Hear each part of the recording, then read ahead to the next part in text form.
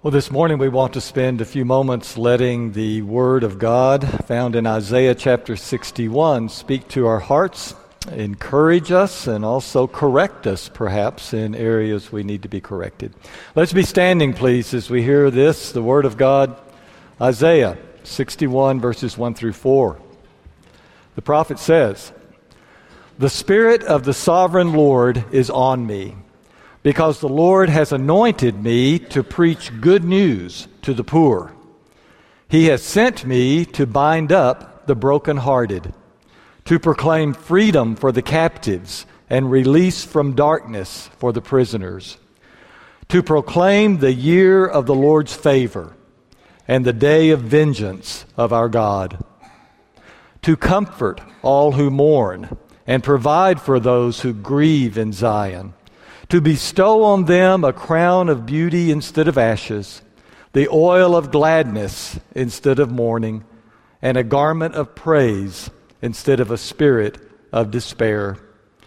They will be called oaks of righteousness, a planting of the Lord for the display of His splendor. They will rebuild the ancient ruins and restore the places long devastated. They will renew the ruined cities that have been devastated for generations." May God bless the reading of His Word.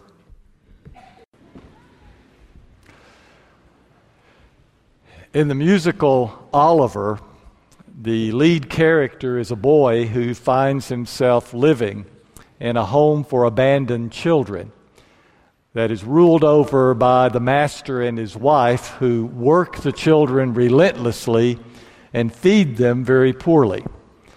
One of the opening scenes is the dining hall, a dark, musky, damp place. And the kids are eating their gruel. And Oliver finishes his, takes his bowl, and walks up to the master and holds his bowl up and says, "Please, sir, I want some more." And at that time, the master just goes into a tirade. "More? You want more?" And then, of course, it's a musical. He breaks into song, doesn't he? And he describes what happens to children who ask for more. Among those things, I always remember the line that they're thrown down a staircase without any banister, and there they're fed on cockroaches served in a canister. Can't remember the rest of the song, but anyway. Oliver learns a hard lesson, that sometimes in life, when you want more, what you get is heartache and frustration. Well, we're in the middle of a season of expectations, of asking for things. The children are busy making their lists of all the things that are going to make them happy for the rest of the year. Parents are scrambling around, hoping to provide some of those, but with the knowledge that those things are probably not going to mean everlasting happiness for the children. We all have lists of what we really want. We all have a list of what we want life to give us. We all have a list of what would finally make us happy. And yet, sometimes it seems that list can energize us, make us work harder to where we can go out and get those things. And other times the things are not things that can be bought with money, or at least not with the money that we have. And that kind of list can bring us to heartache and despair. I'm reminded of a story of an Appalachian coal miner who came off a 12-hour shift, paid very little, walks up to his back door of his house and finds his small children sitting there looking at a Christmas catalog that had come in the mail, excitedly marking all the things that they want for Christmas.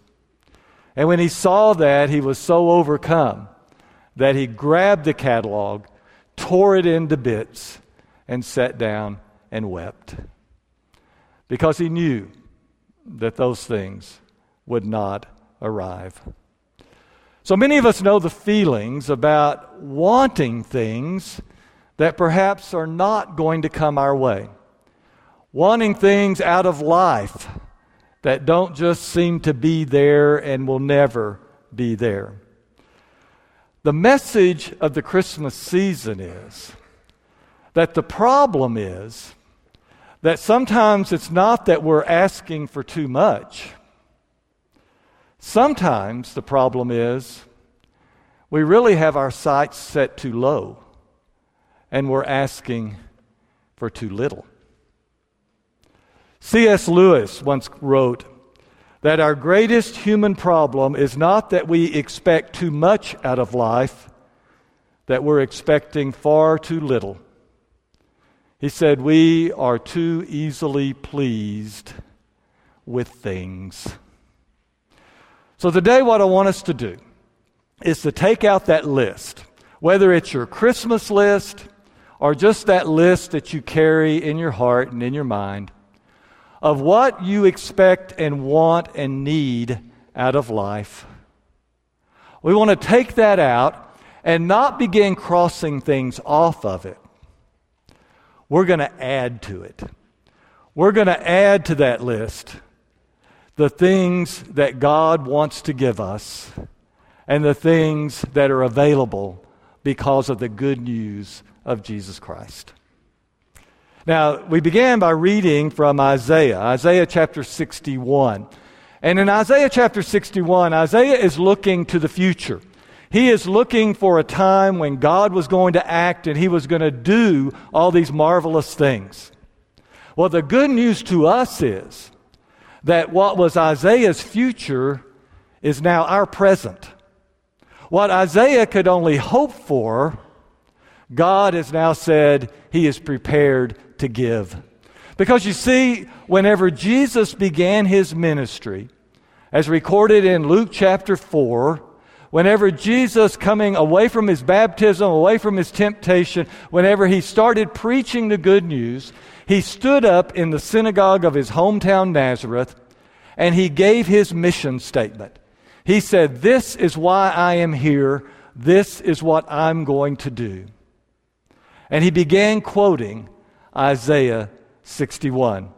"For the Spirit of the Lord is upon me, and He has anointed me to bring good news to the poor." And then He begins detailing the gifts that He has come to give.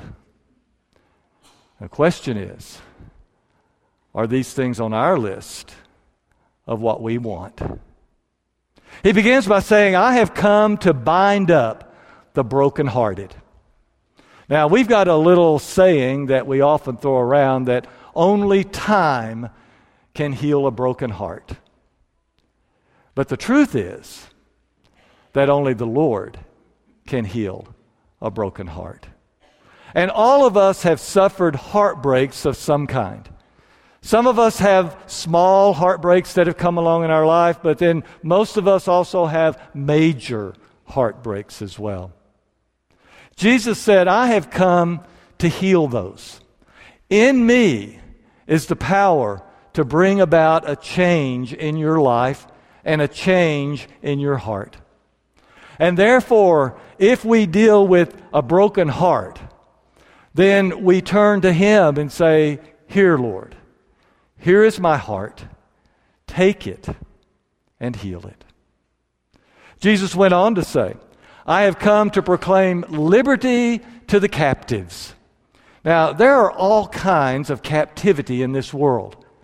And most of us have discovered at least one or two of those. There's the captivity of just the busyness of life that hems us in, the commitments that we have made, and we really can't seem to break out of those. There's the captivity of habits, bad habits, of addictions that begin to close in on our lives, and we fight against those, wanting to move on and to live a life that really is free, a life that can enjoy once again. The Bible even mentions one captivity that is given to all of us, or that we all live under, in Hebrews chapter 2, verse 15, where the Hebrews writer is referring to what Jesus came to do. He said, I came to free those who live all their lives held in slavery by the fear of death. You know, all of us have the parameters of our life defined by death. And for those of us who have lived what we probably would recognize the majority of our lives, there's something inside of us that says, that's good, but I'd like to have more. Jesus came to say, I can give you more. I can break the bonds of captivity and set the prisoner free. He goes on to say, I have come to proclaim the year of the Lord's favor. Now that's technical language. That also is described in the Bible as the year of Jubilee. Does anyone know what the year of Jubilee was supposed to be? It never was, as far as we know, fully carried out. But it was the 50th year in Israel's history. Every 50th year, all debts were to be canceled. That if that were still happening today, that meant every 50th year you could take that credit card statement and tear it up. You could take that car note and tear it up. You could take that mortgage and tear it up and throw it away and start all over again. Well, of course, Jesus didn't come to pay our credit card debt. He did come to say, don't get into credit card debt, okay? He didn't come to pay our mortgage or to pay our auto loan. He came to pay a debt far greater than that. The debt that we owe our God because of our frailties, because of our mistakes, because of our bad decisions, because of our sins. And he said, I've come to proclaim that this is the year of the Lord's favor, of his grace, of his mercy. And those of us who feel that we can't move on because of some guilty feeling that we have of all that we haven't been or the things that we've done, Jesus says, I've come to give you a gift. We're just going to wipe all that out. We're going to start over again. Jesus went on to say, I came to proclaim the day of God's vengeance. We may think, well, I don't want that. But really, the way the Bible describes the day of the Lord and the day of his vengeance is his coming to set right all the things that are wrong. Does anyone know anything that's wrong in this world? Has anyone ever been frustrated by something that's just plain wrong? That shouldn't happen. Well, Jesus' ministry was the beginning of the correction. His death, his burial, his resurrection set it all into motion. And one day it will all be made right. But even now, he has decided that he will treat you justly and fairly and bring equality and dignity and respect into your life. He goes on to say that I've come to comfort those who mourn by being a presence with them. The one this one is so important, he goes ahead and gives some details of what he's talking about. He says, instead of ashes on the head, I will give them a garland to wear. Instead of mourning, I will bathe them in the oil of gladness. Instead of a weak and fainting spirit, I will give them a mantle of praise. And they will be called the oaks of righteousness, a wonderful garden that has been planted to display the glory of the Lord. If you have not yet been in mourning in your life, just wait. If you live long enough, you will mourn. And Jesus said, I have come to be a strength in your mourning, to pick you back up, to hold you close to me, and to put my spirit within you so that you may hold your head up once again. And then he ends the chapter, verse 4 of Isaiah is really, out of all these marvelous gifts, I think it's one that really makes me stop and take a step back and say, wow. Because what the prophet is saying and what Jesus then proclaims as his mission as well. He says, I have come to repair the devastation of past generations. If you've ever worked in counseling of any kind or been around counseling, You recognize that so much what people deal with was handed down to them by grandparents and parents and family. Sometimes I have people describe to me the situation they grew up in, and I think, wow, how did you even make it to this point with that kind of stuff going on in your family? Jesus said, I'm the one that can repair that. I'm the one that can make that right. I'm the one that can give you my spirit, my support, my help, so that you can become the beginning of a new generation for your family. Aren't these wonderful gifts? Wow. Were any of these on our list? Right under a new sports shirt. PlayStation. What are we up to PlayStation 4 now? I don't know. Those things aren't going to make us happy. And if we think they will, we're far too easily pleased. This holiday season, let's ask for the things that Jesus says I came to give. Therefore, receiving what we really need.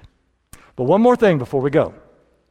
The interesting thing is that when we come to Jesus and open our arms to receive the gifts that He wants to give us, He embraces us as His child, and He puts within us His Spirit, so that we may go from there and say, like He said, now the Spirit of the Lord is upon me, and He has anointed me to do these things as well. And isn't it interesting that this list of wants, through the power of Jesus, becomes our shopping list. It becomes the list of things that we go out to do.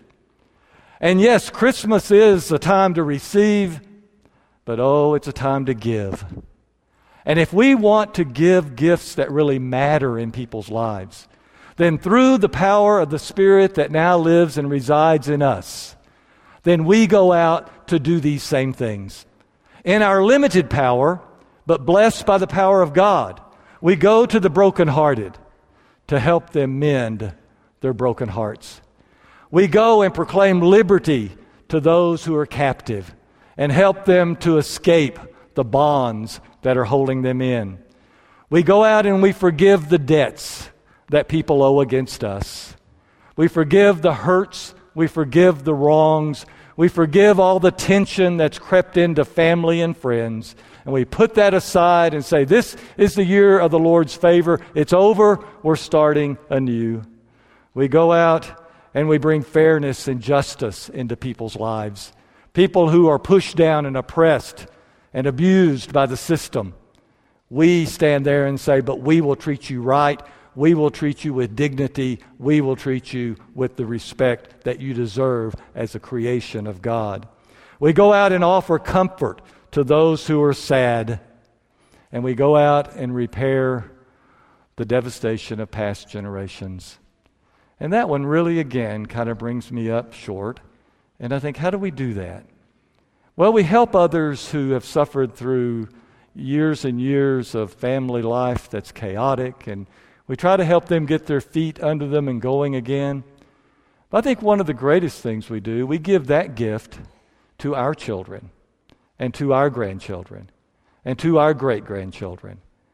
And even though we'll probably never even see our great-great-grandchildren, few of us do, we can give them the present of having someone in the family that loved God and loved others and taught them faithfulness and righteousness, so that when they look back, they can say, I have a goodly heritage.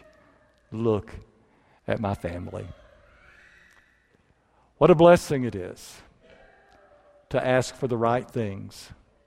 Let's go, and in this season, let's raise our expectations. Let's hold up our bowl to God and say, please, sir, I want some more. Let's stand and sing.